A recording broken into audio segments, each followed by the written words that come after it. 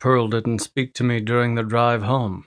Her arms were crossed tightly over her chest, and she pivoted her body and stared out the window so she couldn't see me in her peripheral vision. I knew what was coming. Despite her anger, all I could think about was my brother's stupidity. He made an idiotic deal and dragged me into the mix. I never did business that way, no exceptions. I was paid in full up front for all services, and I never failed to deliver exactly what they asked for. Kane ticked me off from time to time, but he was always a great business partner. There was no one else I'd rather have by my side. Then he turned on me. I had no idea what this woman looked like, but there must be something about her that elicited Kane's obsession. I wasn't going to bother trying to understand it. I wouldn't be surprised if she were unremarkable. I still couldn't believe this happened. I didn't need the money. It's not like I was low on funds, but it was the principle of the matter. If Kane were going to make a stupid deal, then he would be the only one to suffer if it failed. Everyone involved in the process would be paid, even if it came out of my brother's pocket. I felt like a parent disciplining a child. My brother was a grown-ass man, but I was still going to swat him on the nose like a dog. The silence that filled the car was hostile. Normally, Button and I didn't speak much. It was something I treasured in our relationship. I wasn't much of a talker, and it was nice to be with a woman who could simply exist with me and enjoy the quiet. She tolerated my foul moods and didn't ask too many questions about my coldness. She accepted me exactly as I was, and I loved her for it. But this was not one of those peaceful times. Normally, she would tell me off for pissing her off, but right now she was so livid she couldn't speak. She wanted to throw her fists at my face and cause as much destruction as possible. Not that I blamed her. We arrived at the house, and the valet returned the car to the garage. It was nearly dinner time, and I suspected Lars would have something delicious in the kitchen.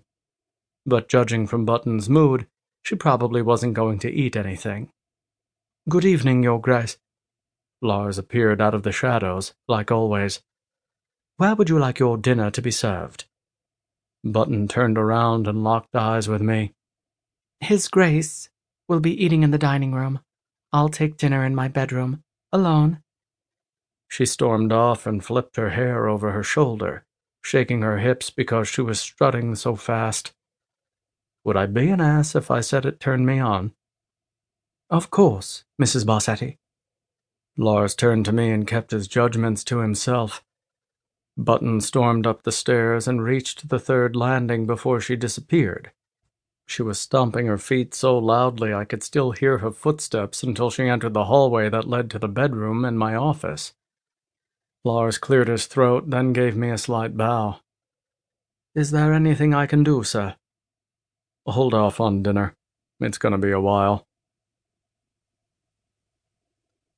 I stayed in my office for a few hours in the hope she would cool off. If I spoke to her now, she was just going to scream, then slap me, which wasn't the worst thing in the world.